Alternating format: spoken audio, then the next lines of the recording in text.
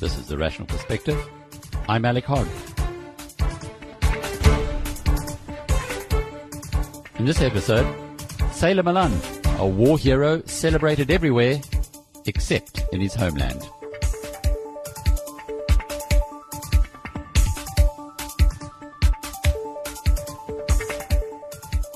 It's over a decade since David Rattray was murdered at his famous Fugitives Drift Lodge.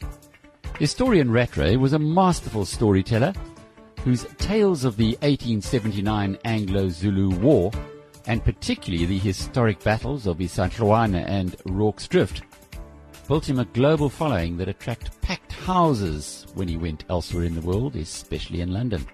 The obvious successor to the famous Rattray is chartered accountant turned storyteller Michael Charton, who works off a wider canvas, but like his fellow South African, specialises in forgotten stories drawn from the troubled history of his homeland.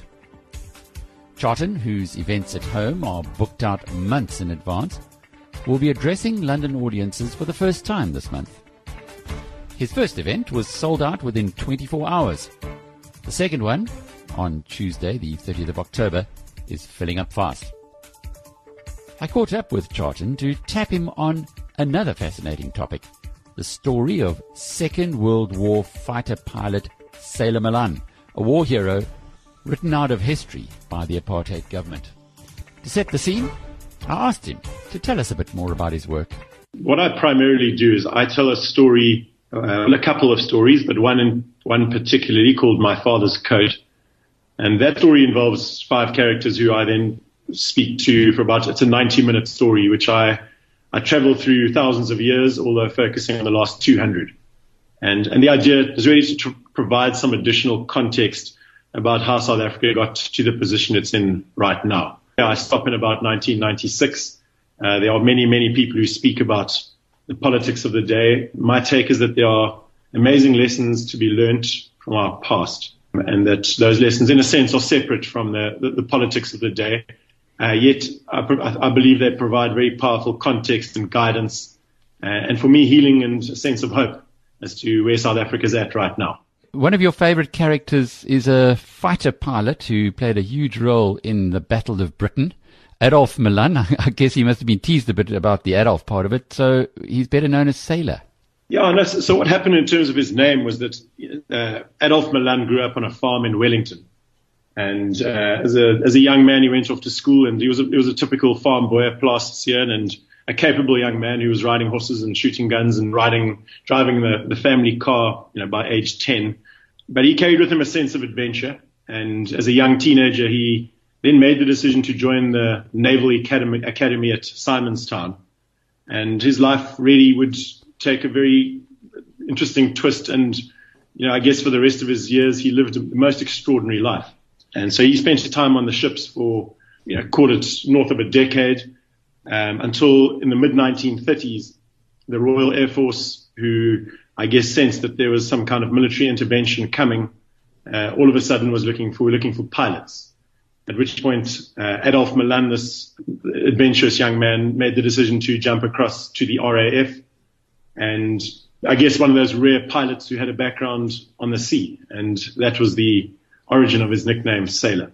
And of course, his real name didn't count against him, because at the time there was lots going on about the other Adolf, but I'm sure he was grateful to have a nickname that was somewhat different. His name is actually a strange thing. For whatever reason, the people who were closest to him, including his wife in later years, always called him John. And I actually haven't really worked out what the reason for that was, but Adolf seemed to have disappeared quite early on in his life for whatever reason. Why did he join the Royal Air Force?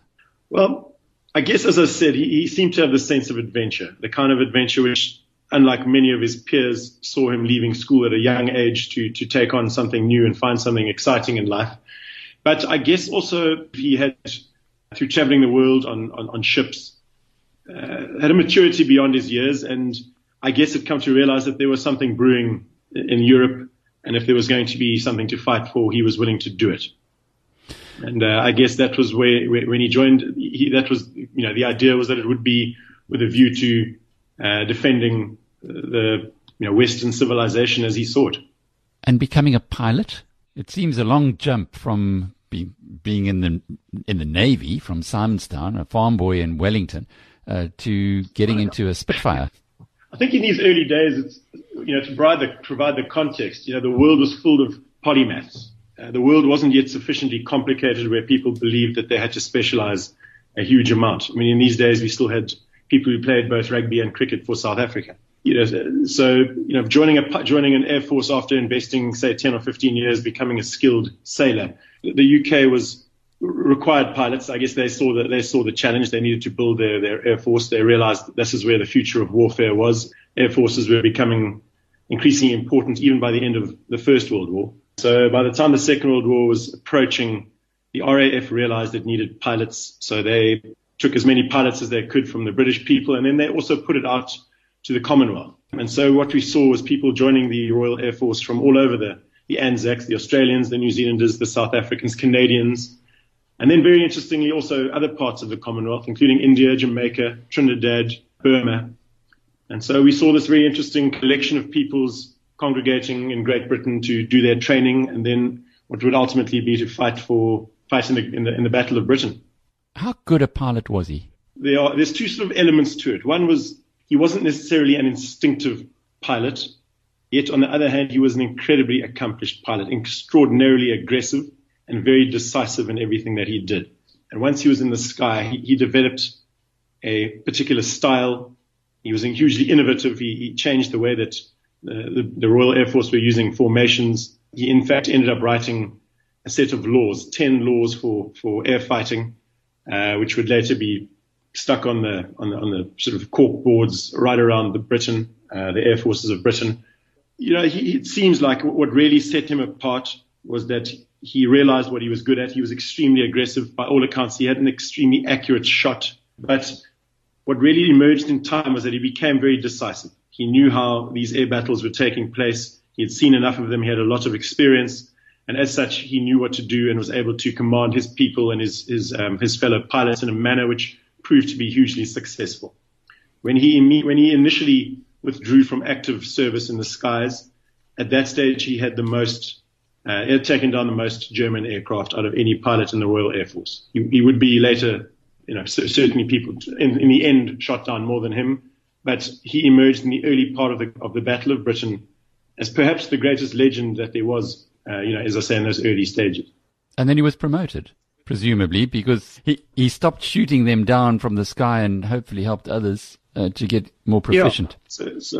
Yeah. He was promoted to lead the 74 Squadron, a famous squadron in Britain who earned themselves a quite remarkable reputation in the Battle of Britain, the Tigers.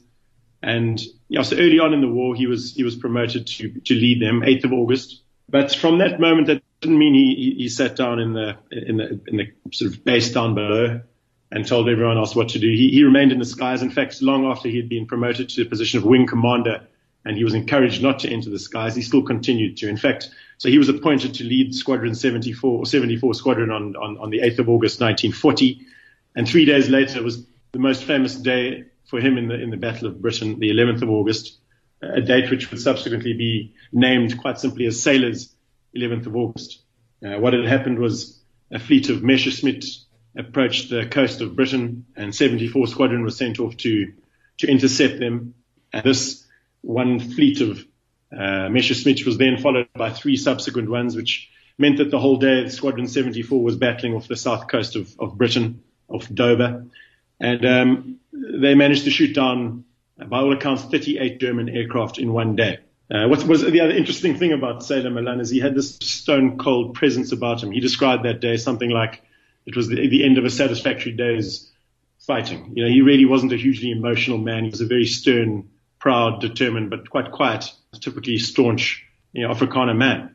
The good news about the Battle of Britain was that it stopped the Germans from getting dominance over the skies and then invading Britain, and I guess eventually that turned the war. But Sailor Malan himself had an interesting squadron, one that would have been very different from what he'd be expected with the very white South African upbringing that he must have had. So 74 Squadron, like all the squadrons in Great Britain, they were a diverse group of people, and they boasted a diverse set of accents and skin colors and cultures.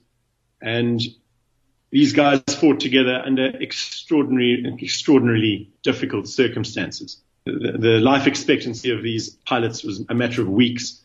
And so these people were fighting under desperate scenarios. And I guess from what I can read, these people of all these various cultures stood up and did an incredible job, showed extraordinary bravery and skill in defending Britain, but in defending Britain really in fighting off the evil presence which was Nazi Germany at the time. And I guess these diverse peoples, this Royal Air Force at the time, seems to have left a fairly indelible mark on Sailor Malan, because at the end of the war, when the war had finished in 1945, he resigned from the Royal Air Force in 1946. And it seems to be that having worked alongside these very capable men of all races and cultures, he found it very difficult when he did return to South Africa in 1946, and we saw the emergence of race politics take place over the next few years, culminating in the victory of the National Party in 1948 with D.F. Malan and his apartheid strategy. What we see Sailor Malan then shifting his efforts as a famous fighter pilot towards that of a man of protest, a man who stood up for the rights of these people who had fought and given everything for the war, often their lives, and now were being denied the fruits of their freedom. Yeah, so it was it seems to be a scenario which would have been very different from his life back in Wellington, but by the time of the end of the war in 1945, he was a man who was 35 years old. He was a fairly experienced human being who'd lived all over the world on ships or lived in Britain. So he carried with him a modern view of the world by the time, for the considering the time, and I think for him it was just a matter of mere logic that freedom should be extended to all of those people who he knew were as capable as he was. Michael, tell us about the Torch Commando, because that's where he played a huge role. Yeah, so now he returned back to South Africa, and the apartheid government came into play in 1948, and Sailor Malan seems to be more of a man of action. So what happened was he wasn't the only man who had returned back to South Africa with these views. Many South Africans had fought in the war alongside people of color, and believed similarly that their rights to freedom was reserved. And so initially there were a few organizations which formed, the Springbok Legion being the most famous, but then this evolved by the early 1950s into something called the Torch Commando. So it was a slightly more strident organization, and it would probably best be described as a protest organization rather than a political movement.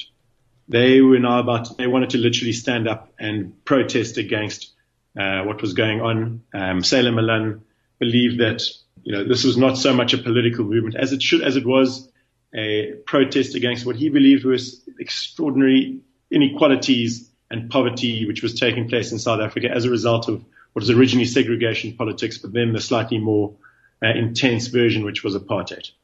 And so they formed this group, of which Sailor, with his credentials, was appointed the president. And something which I learned, again, like many of these stories, very late in my life, this organization became very powerful. At their peak, they had 250,000 signed up members. At its biggest protest march, which was to the Johannesburg City Hall, 75,000 South Africans walked to protest against the apartheid government and its policies. And there, famously, Sailor addressed these people, one famous paragraph being, and I'll quote, "The strength of this gathering is evidence that the men and women who fought in the war for freedom still cherish what they fought for. We are determined not to be denied the fruits of that victory." So this was a very powerful organization what was at least perceived to be a significant threat to the National Party based on how they then reacted.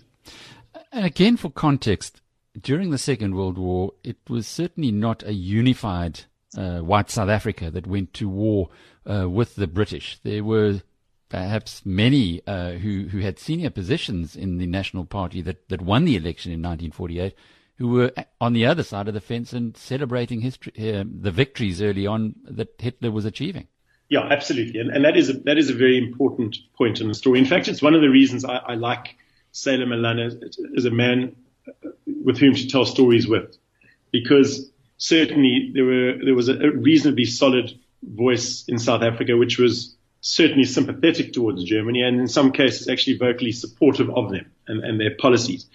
So what we find in current day South Africa, we find certain peoples who are divisive by nature, and Sailor Malan is an example of this. So he has a great many detractors, and when I put my story out to the world about Sailor Malan through my YouTube video, I received some feedback from these people, which I tried my best to understand, and I guess it does link back to this anti-British feeling and the use of the word verraaier, a traitor, which is such an emotive word in the Afrikaner language. And I try hard to get my head around it. Yet on the other side, I feel I received so many comments saying, "This is a hero I wish I'd known more about," or amongst the elder generation, here was a man who either myself or my father he was our greatest hero. So he was a hugely divisive character. And to get back to my point, these kind of characters are beautiful to tell stories about because they're inherently provocative. They force us into a state of introspection, which I believe is important for South Africans to delve into. But he has been written out of the history books. Certainly when people like you and I were growing up in South Africa, there wasn't much in the history books to say that there was this great South African hero who fought in the Battle of Britain and was the ace fighter pilot of his generation. This is another important part of the story for me, which again speaks to the bigger picture and what I do for a living. But so Sailor Malan was at the time a great hero and very well known amongst South Africans, and certainly the elder generation will remember him reasonably well. But because he was a great threat to the National Party, here was this World War II fighter pilot, swashbuckling hero, good-looking, sort of oiled across slick hair, good-looking man, very influential if he needed to be. And here he was leading a very powerful protest organization. And so the National Party, I guess, took the logical step of trying to dismantle this protest movement. They firstly made it, they banned all members of the civil service at least to join the organization, which I guess cuts a lot of their membership out. And a lot of their membership, it must be remembered, were high-profile people. These were judges and high-profile business people who were members of this organization. So it was a genuine threat. And so, this process of dismantling took place. The civil service were forbidden from joining the organization. And then that was followed in turn by a fairly intensive program of propaganda. Sailor Malan himself was portrayed very poorly. He was at one point shown as some kind of a poodle in his clothing. He was labeled a verraaier, a traitor, alongside Smuts, and labeled alongside the great Jewish businessman of the time, which during that World War II time was still, for whatever reason, seen as some kind of an insult. His legacy was downplayed, to the point where eventually the Torch Commando no longer had the following, that it dissipated. It disappeared in the end, and its memory would be strategically eliminated. We would not find it in our history textbooks at school. It wouldn't be difficult to get your hands on the story of the Torch Commando, but it would at the same time not have been made freely available to young people growing up in South Africa for several decades. And we're coming across this story and the route that had been taken, the fact that he was sort of systematically written out of the system, again drew some appeal to me as to that this story again needed to be told. And again, from my generation, the people in your 30s and 40s, I got great feedback from people saying, "Geez, I just don't know how I've never heard of this guy before." And that really, it's true.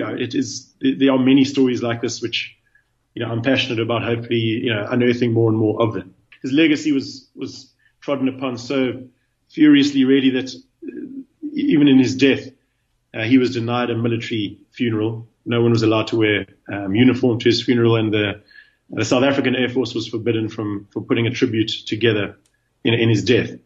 So, here was a great man who'd risked his life every day for a couple of years, flying out to fight for freedom, who, for political reasons, was written out of the story. And, it's a tragedy in its own way. I mean, one has to always, in these situations, try and place yourselves into the shoes of every side of the story. But, having done so, it really remains for me a great tragedy that his name is not better known. Interesting part of this is if he were to have lived in the UK or in Britain, he would have been recognized everywhere he went, no doubt, asked to do presentations, etc. But he went back home to South Africa where the ruling party wrote him out of history. Did he die a bitter man?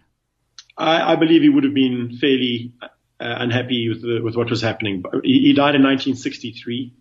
So he died in the midst of the Rivonia trial, which you'll remember was 2 or 3 years after, or 3 years after the Sharpeville massacre. South Africa was in a process of really imploding, a huge amount of protest action. And I guess somewhere deep down, he would have felt vindicated that these protests could have been avoided if they'd taken steps earlier. But certainly South Africa was in a country in deep turmoil when he did finally pass away from Parkinson's in 1963. So yeah, I hear what you're saying. I mean, if he had stayed in the comfort of Britain, where he would have been, could have been Sir Adolf Malan, which sounds interesting. But he came back to fight for a cause, and in the end, in his lifetime, unfortunately, was on the losing end of that fight. So he did continue fighting. Well, he fought. I mean, I guess he fought for the rights of people until he could. He no longer could. He definitely was. Look, he wasn't. It seems to me he wasn't an anti-apartheid activist in the same way that we would come to know the word in the 60s and 70s and 80s. It seems that he was a constitutionalist, a man who believed, one of the big things that he barked hard at was the National Party, which he believed were flouting the Constitution by removing the Cape Coloureds from the voting roll. And this became one of his big fighting points. In a sense, he was a constitutionalist. He felt the National Party were fascist. They were doing things the way that they wanted to do. They were flaunting democracy. It seems like they weren't quite what we would call a struggle activist in the later sense, but he certainly fought for what he felt was right and for what he felt was a long-term democratic option for South Africa. Now, some of the surveys of just at the turn of the century, put Winston Churchill as the greatest man to have lived, certainly in the Western world, in the 1900s. And Sailor Malan had a connection with him too. Yes, I love these things in my stories. I love finding connections in them wherever I can. In the story of Sailor Malan, you'll pick up two in particular. One is with this link to Winston Churchill, and the other was quite an obscure link, which I just couldn't believe when I read at the time, about a New Zealand rugby player called Donald Cobden. But the Winston Churchill link was something I picked up in the depths of the internet. But when Sailor Malan had finally died in 1963, and he wasn't given much of a funeral at all. His son, Jonathan, who I actually had the privilege of meeting about a month ago in Johannesburg, he received a message from his godfather in Great Britain. And that godfather just happened to be Winston Churchill. And, again, for me, picking this up in the depths of the internet later, I'd already researched this whole story when I picked this up again. Just, here was a man who we know nothing about, yet, the gravitas surrounding him was really quite remarkable. The letter that Jonathan got from Winston Churchill read quite simply: "My dear Jonathan, I was grieved to hear of the death of your father, whose deeds added luster to the name of the Royal Air Force in the great days of the war. Pray accept my true sympathy to you and your family. Yours very sincerely, Winston Churchill." This is a South African guy who grew up on a farm in Wellington. Just a remarkable man who, it just highlights the gravitas of a man who was wiped off the history books for so many South African people. And the New Zealand rugby player? Yeah, so this guy, Donald Cobden, he was a left wing for New Zealand who played against the Springboks in 1937. And this happens to be another story I tell. And I told this story for many years, but Donald Cobden was tackled out of the first test by a famous East Griqualander, a man called Ebo Bastard, and a famous tackle, which there's video footage. And then there's a video footage of Donald Cobden being carried moribund off the field. And as it turned out, he would never play for the All Blacks again. The reason I've picked up was that the All Black selectors believed that he wasn't brave enough to wear the All Black jersey again because he had gone off on a stretcher. So here Donald Cobden then joins the RAF in 1938.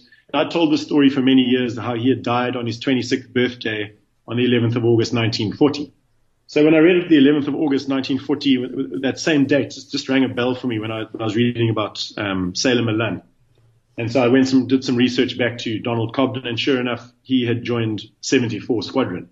So that famous day where Sailor Malan and his men had shot down 38 German aircraft Now, it just, had this amazing overlap with the story I'd already told. And it's amazing for me, when you get these kind of connections, that it's like a great sense of endorphins just flow across your body. It's almost like you get goosebumps when you realize how these stories that I tell weave together. And I guess it's a big part of my storytelling is to try and find these connections. I believe there's real power in them. But, for this was just almost like a random once-off.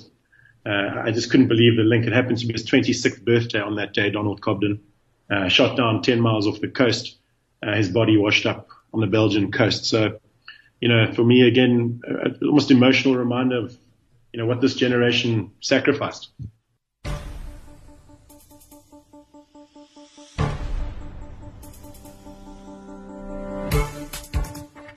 Donald Cobden features in another of Charton's very popular presentations, the story of the 1937 Springboks, rugby's first world champions.